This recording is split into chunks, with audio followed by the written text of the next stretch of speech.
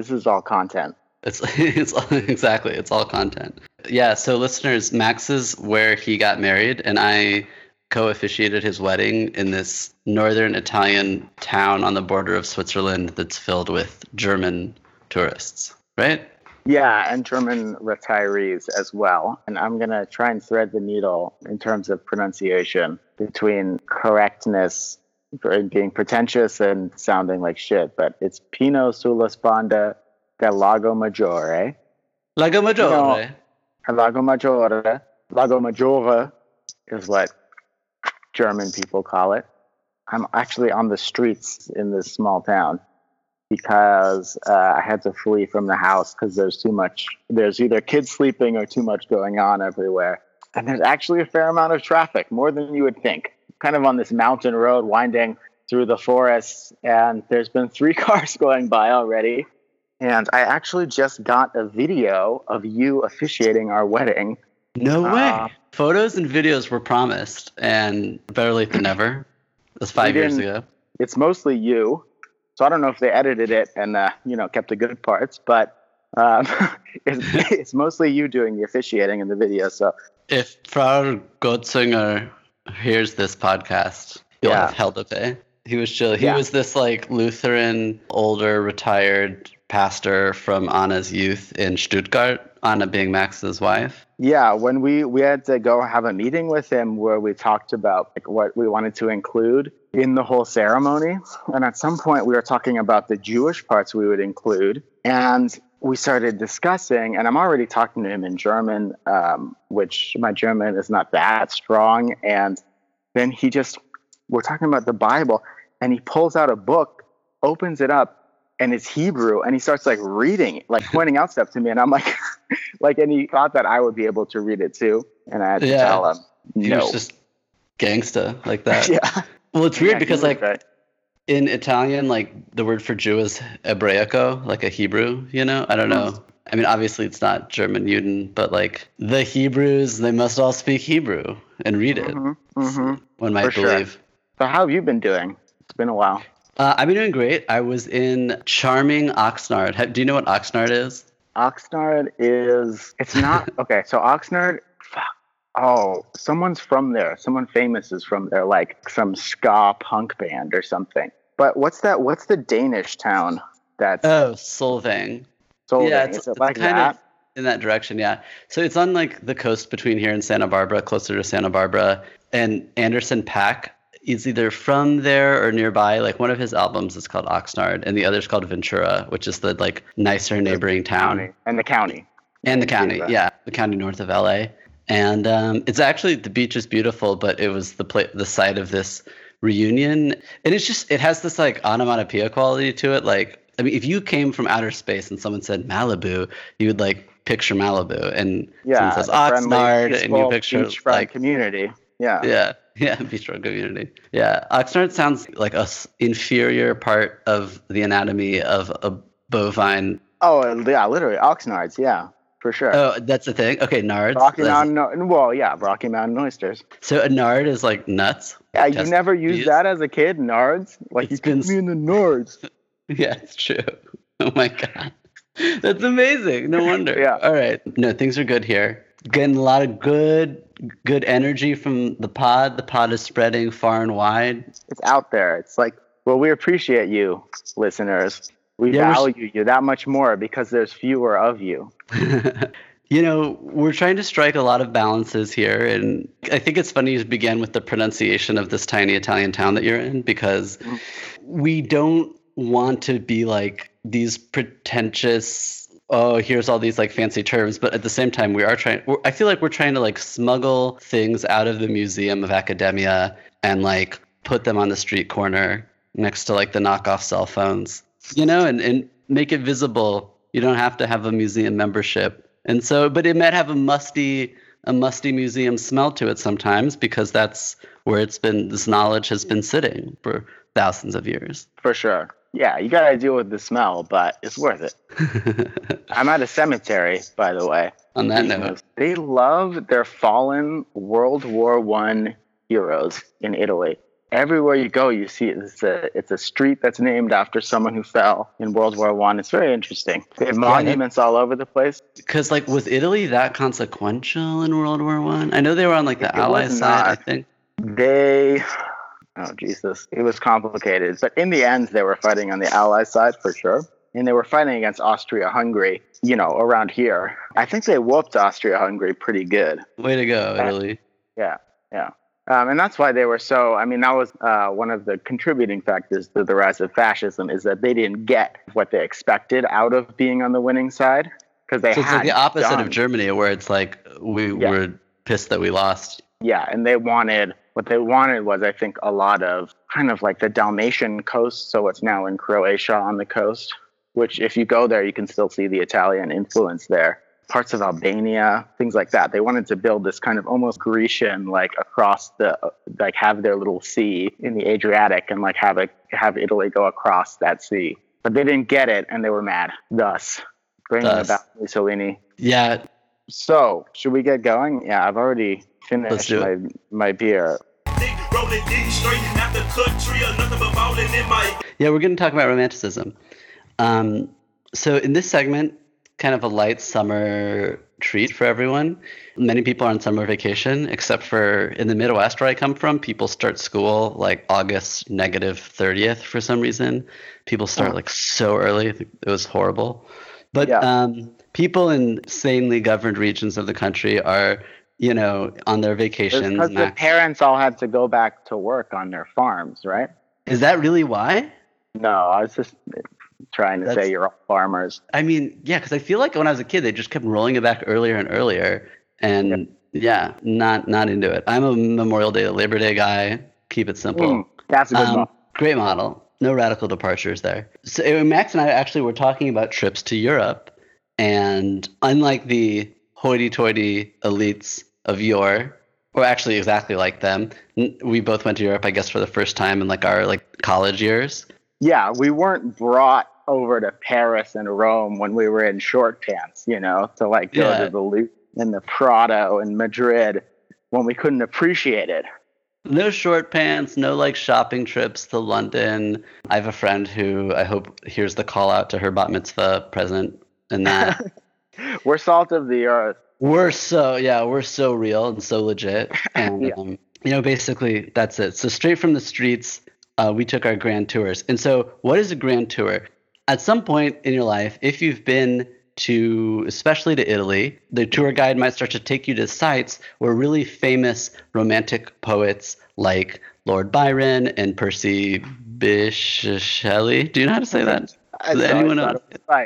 Yeah, it's like Lord Byron came here and he had sex with 14 women and 15 boys.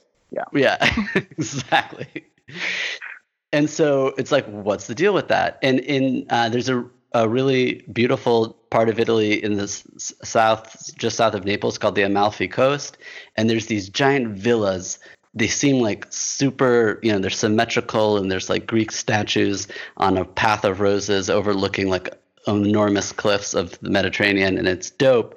And that all started at a certain point, right? That wasn't just a thing that everyone was always doing forever. At some point, people, particularly in what Walter Scott called rude and frozen north, cold-ass England type Scottish people, were like, man, it's pretty cold here. And also, I've been reading a lot of books about Italy and Greece, where apparently civilization was kicking ass at Western civilization's beginning, and I want to go see those things. And so they started going to Europe. I mean, I feel like the origins of this are really 18th century, kind of neoclassical period. And of course, a lot of the stuff that they wanted to see wasn't really there anymore. So there was this kind of recreation of classical beauty in the form of gardens and sculptures and museums, collecting or in other cases, kind of refabricating objects from the classical past. They wanted to go and see the ruins because they were pretty, and also they were all dying of tuberculosis, and it was supposedly good for their lungs. That's also true. That comes into this. Yeah, John Keats does die of tuberculosis in Rome, and there's this place, the Keats House, where Lord Byron, I mean, he did die of an infection ultimately, but you got to give him props. He said he slept with like 300 people in Venice.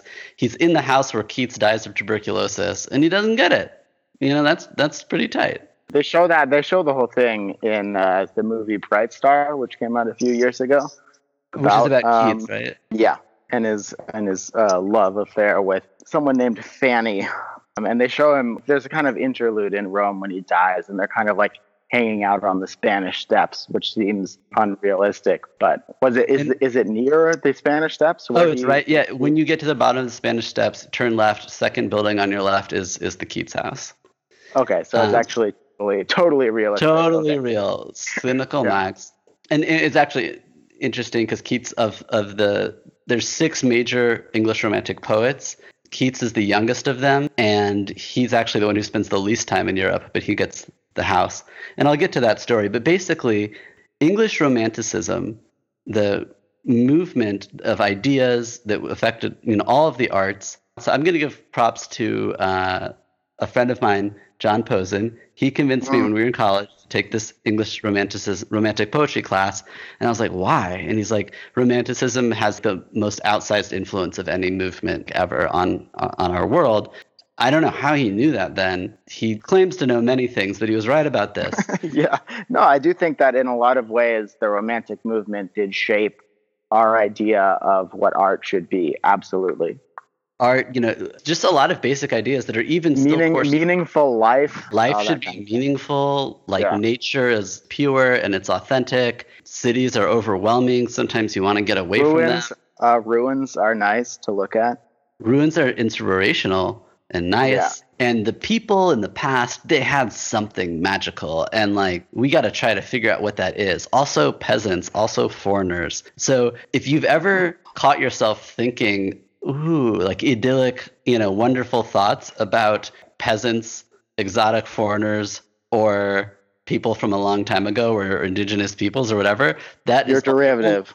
You're only thinking that because of Romantic poetry. And that makes it worth thinking about and studying, because it still shapes the thoughts that pop up in our heads today. So I was going to just give a little tour of some of these guys and where they went. Can I just say really quick, very quick definition of Romanticism is that it, especially in the visual arts, it was a reaction against neoclassicism, and it emphasized individual subjectivity. It emphasized emotional states, the authenticity of the moment, nature, things like that, as opposed to transcendent harmonies and balance and abstraction. Well, not abstraction, they didn't quite have that yet, but abstract ideas. Truth was what neoclassicism was after in the visual arts, and kind of authenticity was what Romanticism was after in painting, at least. Yeah, no, totally. And a big thing, I remember I had a really good high school English teacher, Mrs. Buckles. Laugh, if you will. It's a funny name, Mrs. Buckles. There you go. And Mrs. Buckles was in high school, we teach you all the movements in terms of this was a reaction to that, and it was the opposite. And then when you go to college, all your professors will tell you that it's not quite so simple, and there was more overlap, and but a really good way of dialectic. They take some aspects from what came before, but they synthesize it with some reaction to it. Yeah, good. That's concise. And and one of those dialectics would be, if neoclassicism, it's about going and observing the world in a kind of neutral, scientific, rational way. So kind of any observer should see the same thing. Romanticism would be it's about the impressions the world leaves on your inside, on your spirit, on your soul, and on your emotions.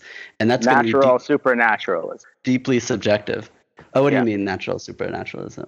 That's the book that I was supposed to read for my orals, which is about Romanticism that Martin Jay said I should read. But it's natural. You take the naturalism, but then you add some supernaturalism to it, and you've got Romanticism. Oh, cool. Yeah. And Romanticism can be like credited or blamed for all kinds of things, like French Revolution, everything from like fascism to like revolutionary left. But I'm talking about tourism. I'm talking about summer vacations. So through giving you some summer vacation, I'm like your travel agent audience, and I'm going to give you some kind of itineraries. And through these itineraries, introduce you to some of the main personalities of the Romantic poetry.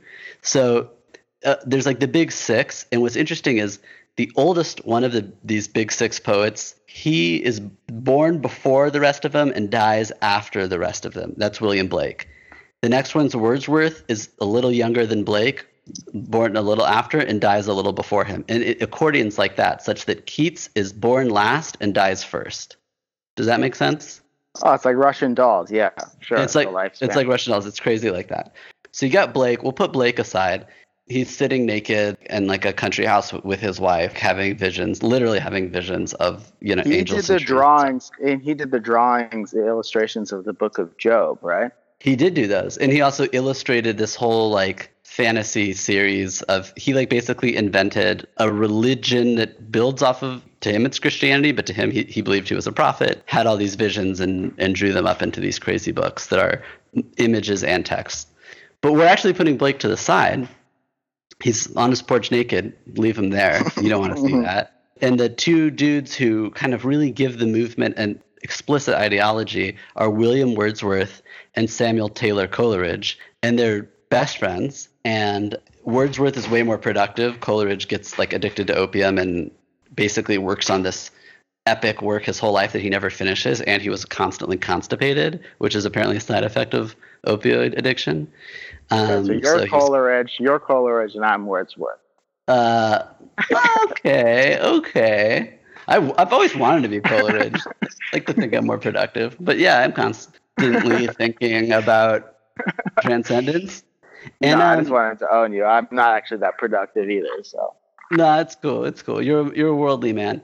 And so the two of them leave the big city, I think London, and they go to this area in England called the Lake District, which is kind of north central England, which is like really, really pretty. And they're like, oh man, this is so pretty. And they have all these tight thoughts about nature, and they write a book of poetry together called Lyrical Ballads. And my favorite kind of ballads. Go ahead. The lyrical kind? Yeah. This is way more like joke insertable than your fucking thing. They go to other beautiful parts of England. If you've ever read a poem called Tintern Abbey, it's kind of like all of Romanticism is kind of in that poem. It really is the launching of the movement. And that's about a destroyed medieval abbey, like where monks live, in a tiny town in Wales called Tintern. And I've been there actually and hiked around there, and it's super beautiful. And so it's, it's about ruins. It's about the past. It's about the beauty of nature. Can you ever access the past again? So that's kind of Romanticism 1.0. Romanticism 2.0 is these other guys who are friends, which is Lord Byron and Percy Shelley. Mm-hmm. And Percy Shelley's wife, Mary Godwin, who then takes his name as Mary Shelley, the writer of Frankenstein.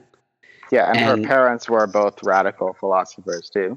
Yeah, Mary Wollstonecraft was her mom, and Charles Godwin was her dad, radical philosophers. And they had a big influence on the guy who becomes her husband, Percy. And Percy Shelley and Lord Byron are aristocrats by birth, and they both have kind of interesting literary itineraries that I'll tell you about. The last one's Keats, and I'm going to leave Keats out also. Keats is not an aristocrat by birth. He's kind of more interesting. He's self-taught, but he's a physician whose brother's dying of tuberculosis. He gets it. He dies like super young. So we'll just put Keats aside for now and talk about Byron and Shelley. It's sad. It's sad. But what's tight is there's a movie, Bright Star. Everyone likes the movie version of literature. Another movie, Max, have you ever seen The Trip with yes, where they go up. Yeah. They saw the first one. They follow this itinerary. It's like these two comedians in England, Steve Coogan and another guy whose name I don't remember. It doesn't matter. The whole point is that he's not as famous. Yeah. And they kind of play like lightly fictionalized versions of themselves. It's on Netflix, and they go on this trip to the north of England, and they are visiting bed and breakfast, and they're also kind of making a lot of references to Wordsworth and Coleridge. In the trip, too, they go to Italy, and they kind of follow the itinerary of Byron and Shelley, or itineraries. And there's a trip through where they go to Spain. I haven't seen that one. But it's really funny, dry English humor, contemporary. It's like from recently. I recommend both of them. Yeah, they're both. It's movies about how like everyone's an asshole, like the English style. Yeah. Okay. So let's get to the trips. Let's get to the summer. Okay. Here's the trips, bro, because they're kind of up in your zone. Yeah. So Byron's first big trip. He's 21 years old, and he goes to Europe. He goes $1 million in debt because he's like living so large. And that's in current dollars, but I looked it up from what it had been. But it's cool because he writes this poem called Childe Harold, which people think is autobiographical about him, and it's about like all these married women and unmarried women and unmarried young men that he's fucking everywhere. And so Childe Harold becomes like Birthright, kind of. Yeah, Birthright classical Europe. And if you wrote a humorous epic poem about your Birthright classical Europe trip and you got laid a lot, but there were no Jewish women trying to make you get married to those people, yeah, you would have a instant bestseller. And that's what he had with Childe Harold. And that comes out 1812. 4 years later, he leaves England forever, and he goes to Geneva. And in Geneva, he meets and starts hanging out with the Shelleys. And the Shelleys are really interesting because Percy Shelley, the way he rolled to Europe is he got expelled from Oxford in 1811. He's like 19. He'd already written 2 novels, no big deal. He elopes with this 16-year-old woman, and they go to the Lake District, and they want to meet up with Wordsworth and Coleridge and like be inspired. But they fail to do that, and he ends up hanging out with this other romantic poet named Southey, who's really conservative. Shelley, there was a bunch of attempted assassination attempts on him because he was distributing radical propaganda. And this is during the 18 teens. So this is the Napoleonic Wars. England's at war with France, monarchy versus republic. And he's stirring up shit. Empire at that point. Empire. Yes. But just the same idea. Same idea. So he's stirring up shit like everywhere he goes, and like he's being spied on. So he eventually is like, yo, I got to get out of England. This should be a drunk history, by the way, but maybe they've already done it. And in 1814, so now he's 22, he elopes with 2 half-sisters. They're half-sisters to each other. One of them becomes Mary Shelley. And they go to France, Switzerland, and Germany. And he invites his previous wife to come too, but she declines. And one of those 2 sisters, the one who's not Mary Shelley, ends up sleeping with Byron and gets pregnant with the kid of Byron's. And so the 4 of them and some other people and some of their like retainers and servants and stuff are hanging out in Geneva. And that's where there's this famous one night, Shelley kind of starts like hallucinating that his wife's eyes are nipples, and he says some weird shit like that. And Byron's like, ghost story time. Let's have a ghost story contest. And at that ghost story contest, Mary Shelley tells the story that becomes her famous novel, Frankenstein. The New Prometheus. Or The New Prometheus. Is that like the subtitle? And they're doing a lot of lake chilling, and Max is on this giant lake that borders northern Italy and southern Switzerland called Lago Maggiore, which is its famous neighbor is Lago di Como, where George Clooney is at. Yeah. But Lago Maggiore is equally beautiful, and they're on these kind of like alpine lakes too. This is foreshadowing. Okay, don't spoil it. Yes. Okay. And in fact, they're already. So now people like the comedians in the movie The Trip, or like people who go to the Keats house for like 5 minutes in Rome, are tracing their steps, but they were actually tracing the steps of older poets. So Byron stayed in a house in 1816 on the shore of Lake Geneva. It's 1816. Lord Byron's like, I want to rent out this house. And that house was important because John Milton, the English poet, had stayed in it in 1639. So they already have this idea of like, what would you call that? Like celebrity tourism? Pilgrimage sites. Pilgrimage sites, kind of. I'm thinking in terms of like the Beverly Hills maps of the stars, Yeah. Shelley writes a poem called Mont Blanc about the tallest mountain in Europe. And Byron writes Manfred. He keeps writing sequels to Childe Harold. Manfred is kind of like a Frankenstein story about this like Swiss Superman, like monster god person. And when I was taught this stuff, it was 2006 in the fall.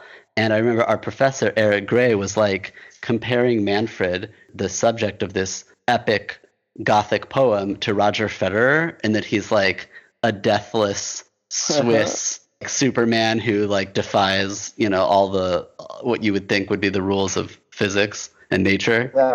Yeah. And what's Roger crazy, Federer as a religious experience. Yeah. Roger Federer. Okay, that was 13 years ago. Roger Federer, it was the U.S. Open in like 2 weeks. He's still fucking the man. How crazy is that? That is so great. Go, Eric. I was bummed out when he lost the final at Wimbledon. The Joker. Yeah. So, stuff like that. They're reading to each other. They're reading Faust. They're reading Rousseau. By the way, they're in their early 20s. That's also what's like an important thing to know. They're sleeping with each other and everyone, and it's like really cool like that. Everyone's pretty down. And Lord Byron moves to Venice for a few years. And he writes kind of what some people consider his masterpiece, Don Juan, which is like a parody of the Don Juan story.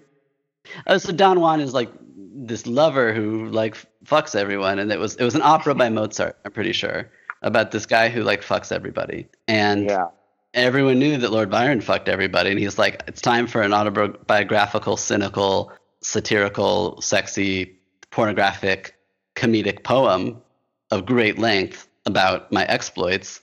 But they're kind of fictionalized, and everyone's going to be playing this game. It's like, oh, did he really do that? Like, who's the him? Who's the woman? And all these things. But it's a parody. I'll get to the ends of their life. Lord Byron had a club foot, but he could swim. And Percy Shelley could not swim. And one day Shelley, he's still kicking around Italy like a few years later, northern Italy. Like he's in Venice and Milan and Florence and Pisa. And he's taking a boat from Pisa to Livorno. And on the way back, there's a storm, and he drowns. And when his body washed up, his face had decomposed, but he had a copy of Keats's latest poems in his pocket. And Byron identified the body, and they burned the body on the shore of this lake. It's actually like a rather small place that I didn't write down where it was. But and they go to that shore in the trip too. Byron lives for another 6 years, and he writes Prometheus Unbound. Or no, wait, that's Shelley. Sorry, forget what Byron writes. Byron gets caught up in the movement for Greek independence. Greece had been part of the Ottoman Empire. I was waiting for that part. Okay, 500 years. Take it from here. Take it home. No, I don't know. He shows up in Greece, and like they all fucking loved him. I don't know how much he did. I think he was more kind of Osama bin Laden style. He's more of a money guy than a battlefield leader, right? I mean, he showed up and he helped, and he publicized the cause. Yeah. Much of what you said is true. He's a money guy. He's a publicity guy. He's one of the most famous people in all of Europe at this point. He's 30, in his early 30s, and he possibly one of the first cause célèbres. Yeah. And there is this thing of like everyone's interested in the classical past, and in the classical past, Greece is this like the beacon of civilization. So why is it now like an Ottoman backwater? And so there's ideological and aesthetic reasons for he's been to Greece. He actually reads Homer in Greek in Greece. Byron does. That's like your typical classical education. But he actually, before he even gets to the battlefield, he's at like an encampment and like catches an infection and dies. Okay, yeah. So he never saw hard combat. But to this day, tons of city streets in Greece are named after him. He's like a national hero in Greece. Because that 6 years later, Greece does win its independence, and it's the first country to become independent out of the Ottoman Empire, and that's slowly going to lead to the collapse of the empire in World War I about 80 years later. So there's important political stuff going on. There's like mad Napoleon stuff. They're into Napoleon, but they're English, so that makes them real bad boys. And that's how they do Italy. Like the Romantics do Italy and Switzerland. Yeah. And that's kind of why there's this trail that we now have to follow to see tight mountains and beautiful lakes, but also to like go see ruins in museums, because that's, Ode to a Grecian Urn, that's a Romantic poem. There, Ozymandias, which is about the pharaohs, is a poem written by Shelley after he goes to the British Museum. So looking at great achievements of the past and how they've decayed, and what does that say about beauty and about life and mortality, that's what we're kind of supposed to be doing when we go to other cities and see museums. Yeah, no, that there's the kind of sense that when people go, especially Americans of European heritage, go to Europe, and it's the idea of, connecting to your heritage, but it's also like understanding it, but it's also like, the sense of wanting it to be picturesque, aesthetically pleasing. Like the aesthetic element of it is super important, right? So it has to be beautiful. So that's the way you connect to the history, is through an aesthetic experience, right? And that's really interesting. The way that's worth repeating. The way you connect to history is through an aesthetic experience. Right. And that's like a romantic idea. And ruins, I think, are really key to that. And I do remember, like, the times I've seen ruins, I've always found them they got built up in my mind so much, before I saw them, that when you go and see them finally, they look almost smaller than you expect, and I do think that the whole kind of the romantic idea of coming to Italy or going to Greece and having this almost ecstatic moment of connection. They write a lot about the disappointment too, though, actually. Oh, okay. Yeah, I mean, I guess they do. I mean, like, look, this is all the bastardized popular version of it, and I'm not someone who has read much of the actual poetry, so I wouldn't know. That's actually really interesting. I didn't know that. Although I guess when I think about Ozymandias, that's like one of the few poems I know. And like Ozymandias definitely does talk about that tension between the magnificence of ruins and also their desolateness, that even though the King of Kings, his accomplishments kind of fade away and get covered up by the sands of time. Something I read when I was here, last time I was here a few years ago, was Daisy Miller, which is a novella by Henry James, which is like a take on the Grand Tour from a later period in the early 20th, turn of the century, early 20th century. Turn of the century. And that's a really interesting thing. And I would recommend people read that, but it's about naive Americans going over to Europe and morbid view of what can happen there, I would say. Although I guess what happens to Daisy is kind of similar to what happened to a few of our characters we've talked about today. So yeah, I don't know. It's an interesting book. People should read it. Yeah, I mean, Max, you reminded me also of some other American figures, like Jackie Kennedy goes to study in France. Like that's kind of part of this. And then in Mad Men and in The Sopranos, the main characters go to Italy. And in Sopranos, I think it's in the first or second season, and it's a really interesting like move that they do. I think it's the second season where Christopher is like, I'm going to Mount Vesuvius. I want to see those Roman, Pompeii, the Roman city. And that's the first thing he says when he gets out of the taxi from the airport. But he's a heroin addict, and he's in Naples, and he realizes he can score. And the whole time he's like, I'm going to get Adriana, his girlfriend, all these presents from the gift shop. And in the end, he like never leaves his hotel room and never goes to Pompeii. And from Naples, the Mount Vesuvius is visible across the Bay of Naples, and you see it in all these shots, but he never goes. And Tony eventually does go to some ruins, and it's this whole thing. It's a lot about like, what relationship do Italian Americans have to Italy and to the classical period in Italy? And like he's fantasizing about having some mafia boss woman, and he's dressed up like a Roman general. Oh, yeah, that's amazing.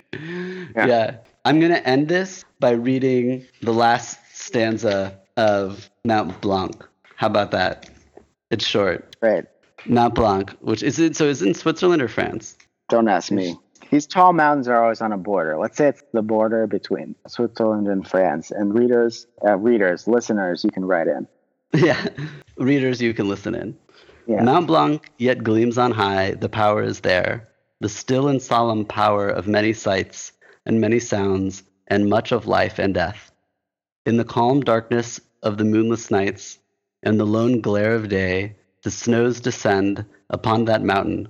None beholds them there, nor when the flakes burn in the sinking sun, or the starbeams dart through them, winds contend silently there, and heap the snow with breath, rapid and strong, but silently.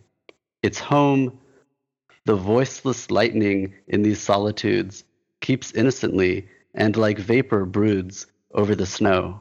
The secret strength of things which governs thought, and to the infinite dome of heaven is as a law, inhabits thee. And what were thou, and earth, and stars, and sea, if to the human mind's imaginings silence and solitude were vacancy?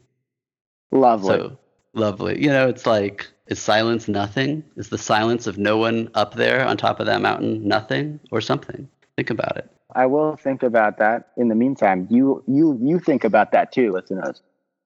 Stay on my hustle, clocking T's, but I'm reading a book. It's more like an essay. It's only 80-something pages by a German professor named Byung-Chul Han, and it's called Psychopolitics. And I think that people should check it out. It's pretty interesting. If you think of, the way people talk about the internet and neoliberalism and how everything is fucked up now, all of those kind of criticisms that people make of the internet and the way we live our lives now and the way tech is impacting the economy, economic relations, power relations, all of that stuff, it's kind of synthesizing all that and putting it in a philosophical register. So he's basically operating within the tradition of critical theory. So he's like a philosopher?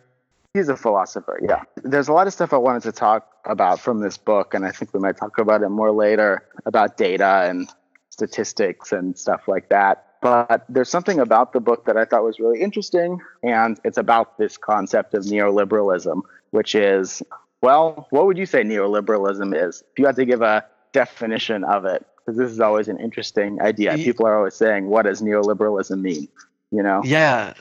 You brought this up on an email thread that I thought we got going a little interesting, like right after Trump got elected, I think. But in a broad sense, it's just the modern form of liberal capitalism. So I'm like trying not to go into like snarky definition, but like it's hard to give a sincere definition because you don't hear neoliberalism talked about by like conservatives or moderates so much. You hear it talked about on the left as a term of critique or even a term of like abuse for the kind of ravages of our capitalist system with its, limited government, individual rights, property rights, free markets. And the free markets thing and like the lack of government planning and regulation kind of becomes the thing that it's charged the most with, charged in the sense of held responsible for in a bad way. Yeah, I think it's all right. And neoliberalism is a sandwich. Yeah, it is. So I do think that from the left, it's used as a tool for criticizing liberals because to leftists, it represents the consensus between the center left and center right that like a totally free market ideology. So you had, Margaret Thatcher and Ronald Reagan in the 80s who were these crusaders reacting against the union power and for unleashing free markets. And then later on in the 90s, you had Bill Clinton and Tony Blair, who were liberals, but who took on most of the assumptions of this new form of liberalism, new form of free market ideology. So that's the way the left sees it. And I would say the best way to understand it is kind of as the ideology of late capitalism. So late capitalism is the system that we live under now. That's a system of economic relationships. And it's called late in the sense of recent, right? Isn't that what that late comes from? That's a good question. Or is it also like this from the Marxist perspective of like, the hour is late? It's yeah. I think that's what I used to think. And the latter. Yeah, no, I think that's what it's supposed to mean. Like that the contradictions are coming to the fore somehow. But in any case, neoliberalism can mean a few different things in different contexts. For example, and a lot of the time when people use it, what they mean is like Bill Clinton and Tony Blair. So like that takes a lot of free market ideas from the right. You know what I mean? But in this case, in the case of Han's book, it basically means it means late capitalism, basically. It means the economic system that we live under. So that's the way a lot of people use it. And what I noticed about the way he looked at neoliberalism is how distinct it is from everything that's come before it. So the whole book is he brings up arguments or concepts that should explain certain phenomena of our time and says, this is insufficient because it refers to an earlier form of economic relationships like biopolitics from Foucault or the shock doctrine from Naomi Klein. Those are all referring to like an earlier disciplinary society, whereas neoliberalism uses psychopolitics and uses, it gets people to exploit themselves by telling them to be entrepreneurial and telling them to optimize themselves and self-help and all this kind of stuff. Tony Robbins, etc. The creative class and exactly.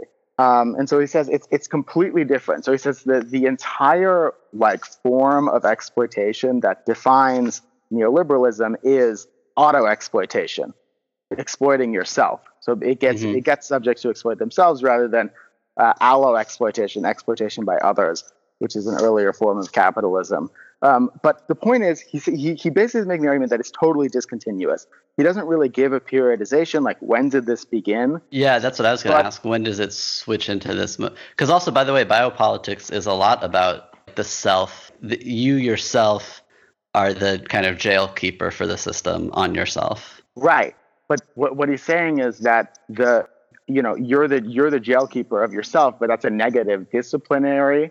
Whereas in this, it's like a positive, like you're going to be so happy if you work more and achieve more and optimize yourself. Can I do a little bit of translation here? Yeah, sure. So when Max and I are talking about biopolitics, we're talking about this idea from Michel Foucault.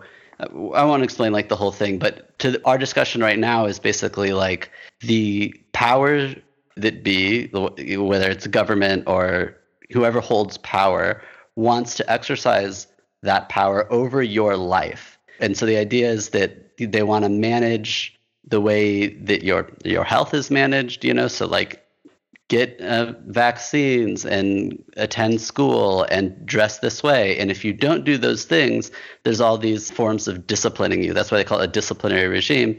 But in the end, you're really responsible for that discipline and it gets internalized. So you're the one who says, hey, if I don't wear jeans and a button-down shirt to when I go out, I will look like a freak. So I have to wear that. And so you're afraid of this negative repercussion. And what you're saying is that this more recent form is more about incentivizing you with positive treats and promises that you'll get by enslaving yourself to it.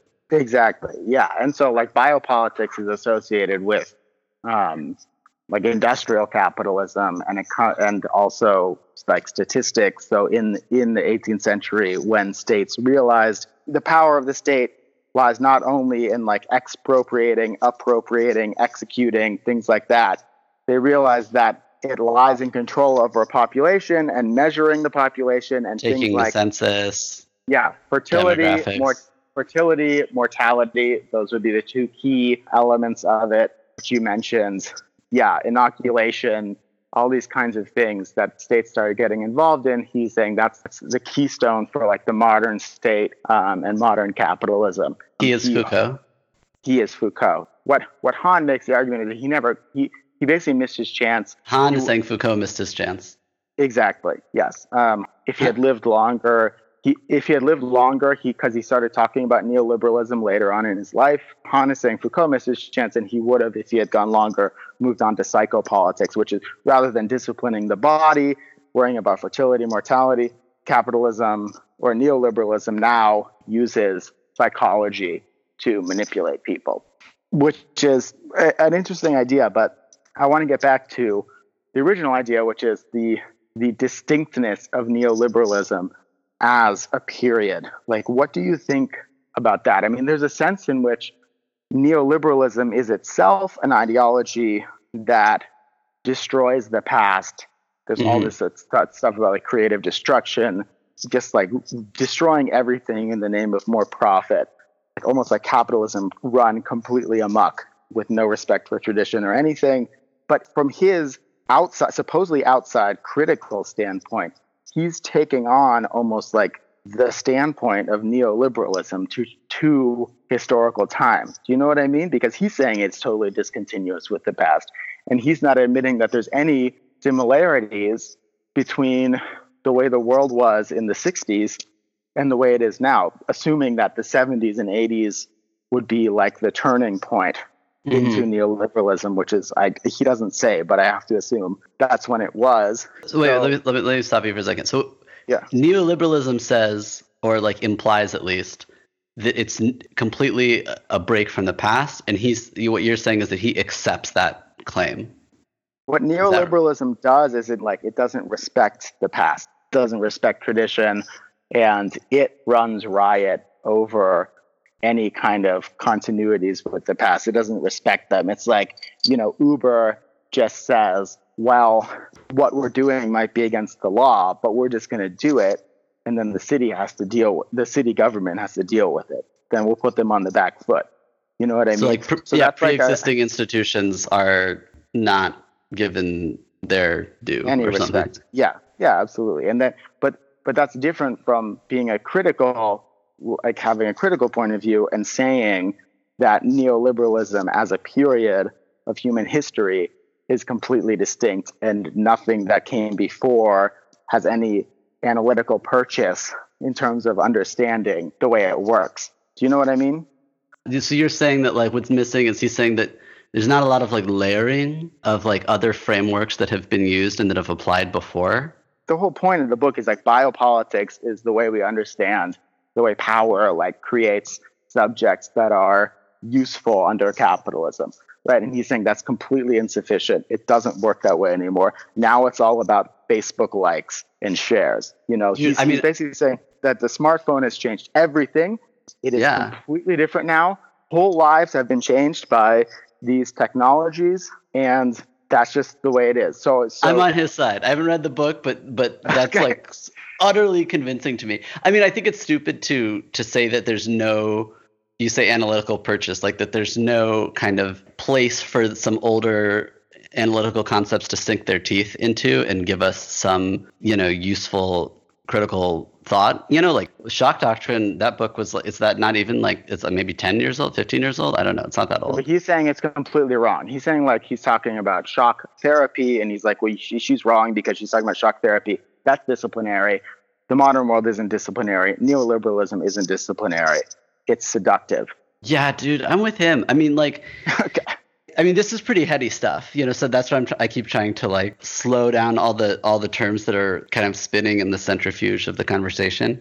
Can I say one thing? Okay, so Max, the question is more. The question is more to bring it back to the basic question: is the period in which we're living completely distinct from 4 or 5 decades ago? That's the question that I'm interested in. If we assume that neoliberalism exists and it is the system that characterizes our period, how much is neoliberalism a growth or a development from what came before, and how much of it is a radical break?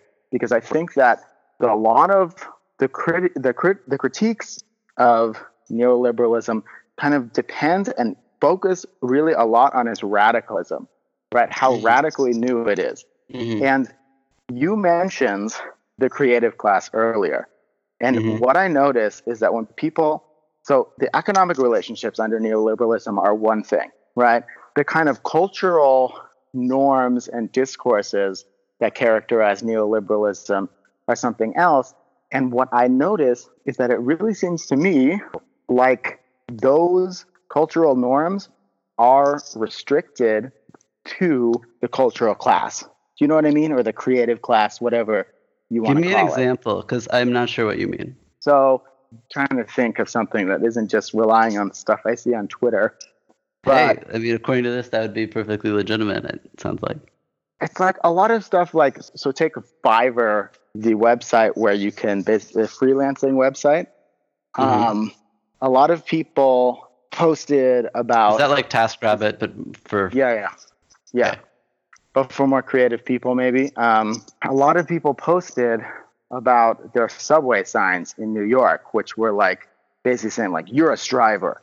You drink coffee for breakfast and you drink coffee for lunch and you work extra. And this is the website for you. You're, celebrating this kind of hustle ideology. Yeah. And so people are saying this is neoliberalism because it's exactly what he's kind of saying. It's saying it's actually good if you exploit yourself, if you put yourself into an exploitative economic relationship.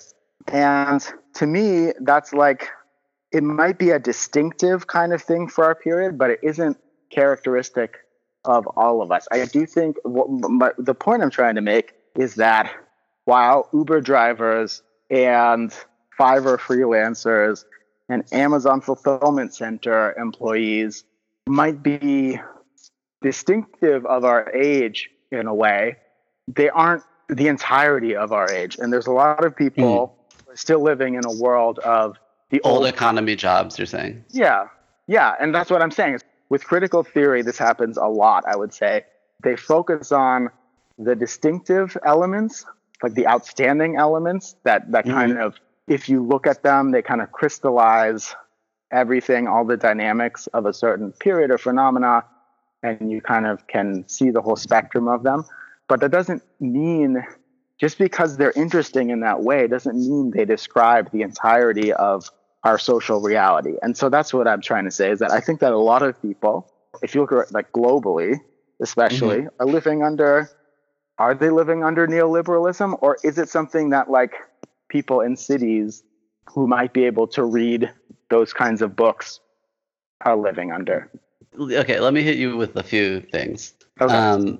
I think, like the whole thing I think Uber driver is a good example. So instead of being like, hey, you're a non-unionized contract worker who has like no benefits and retains a very minuscule proportion of the wealth that you generate for your company, you're like setting your own schedule, and you're just doing, and this way you can start your own business that you've always wanted to do, or like write your movie that, and like you're an entrepreneur. That thing, I think that like you're saying that is a story and that's a true story, but it's like that's not everyone, and there's still some people who are like doing like, I don't know, like shit retail work at Sears or something. Although by the way, Sears is going bankrupt.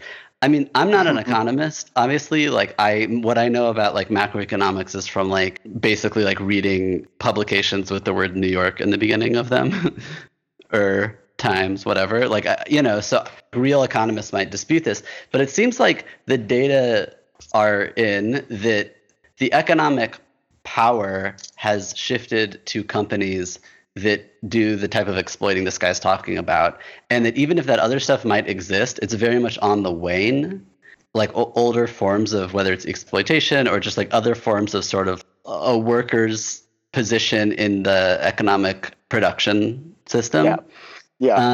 So I think that, like, I mean, look at the companies that are going bankrupt and look at the companies that are having like crazy IPOs, and that's okay. So that's the trajectory. And, I would say maybe I shouldn't have.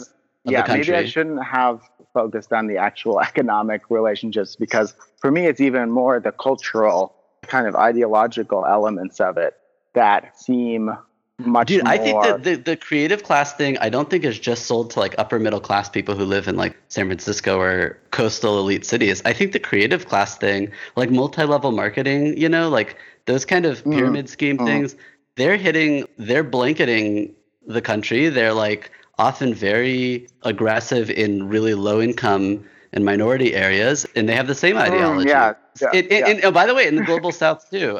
And so this idea of like start your own thing and like be your own boss, and like you can like strike it rich with that. I think that that's taking place cross-regionally, like up and down the class ladder or whatever. The question of how much of a departure it is, that's another question. I just don't know how it's completely a departure or it's somewhat of a departure. I think the reason that would be important is the reason you said, is this critique, now we're just thinking about the critique and not the phenomenon itself, is this critique looking for like the most outlier examples, the things that jump out at you when you read the newspaper about $1 trillion IPO for some company that relies entirely on like buzzing people's phones so that they pick up the scooters at the end of the night, or something. You know what I mean? There's a lot of like janitorial like shit work in the new economy too. Like it's not all just people like trying to like self-actualize. I guess the one reason it might be important, and I do think so my original point that I was trying to make, maybe not so well, is this idea that critiques of neoliberalism can take on the view of neoliberalism itself, of triumphant capitalism running amok. running riot, running amok. It's like broken all of the leashes of the past. And you're an historian. I bet you're not so into that. I bet you're like, hey, we're underestimating the past. So when it comes to like how to move forward, it's a problem. And his idea of how to move forward is idiotism. So he's like the idiot. The only way to move back is like a pure immanence. He's talking about Deleuze. It's the last chapter. He's quoting Deleuze a lot. I couldn't really totally understand it, but incomprehensible French philosopher. Yeah, the incomprehensibility is the point. Like just existing beyond intelligence, beyond systems, beyond anything. So he's saying there's no resources from the past that we can draw on to fight against the predations of neoliberalism. And that to me very pessimistic, right? So if what we're living in is utterly distinct and utterly new and so radical, that means just turn your fucking phone off. That's how you fight against it. Yeah. By the way, don't turn your phone off until the podcast is over. Yeah, listen to our content, engage with our content, share and like and rate. Yes, and follow us on Twitter. But yes, also turn off your phone is one way of fighting back, for example. But you know what I mean? Like he can't envision anything within history that would be a solution to this dilemma that we face, because he thinks that we live in a period that has basically annihilated history, any kind of continuity with our past. Yeah, I mean, I don't know, like continuity with the past is always like constructed and imagined, and it's always kind of only half true anyway. So like, I'm not here to say there was continuity and we can recover it, but whatever the fuck the past, the past influence on the present was before, I'm sure that's still possible in some form today. I mean, my go-to for that would just be old-time religion. Of course, this like secular, godless European scholar hasn't thought about that. But, I mean, I think that's why there is this post-secular religious turn among a lot of kind of critical theorists, as religion having ways of thinking and ways of being that are alternatives to neoliberalism. I mean, that's kind of maybe an easy way out, but like, at least the past did a lot of shit. I don't think neoliberalism is so monopolistic and successful that all of human societal history is inaccessible to us now because it just destroyed it. I don't think that's true. Yeah, it kind of seemed like that was what he was trying to say at points, but we'll leave it there.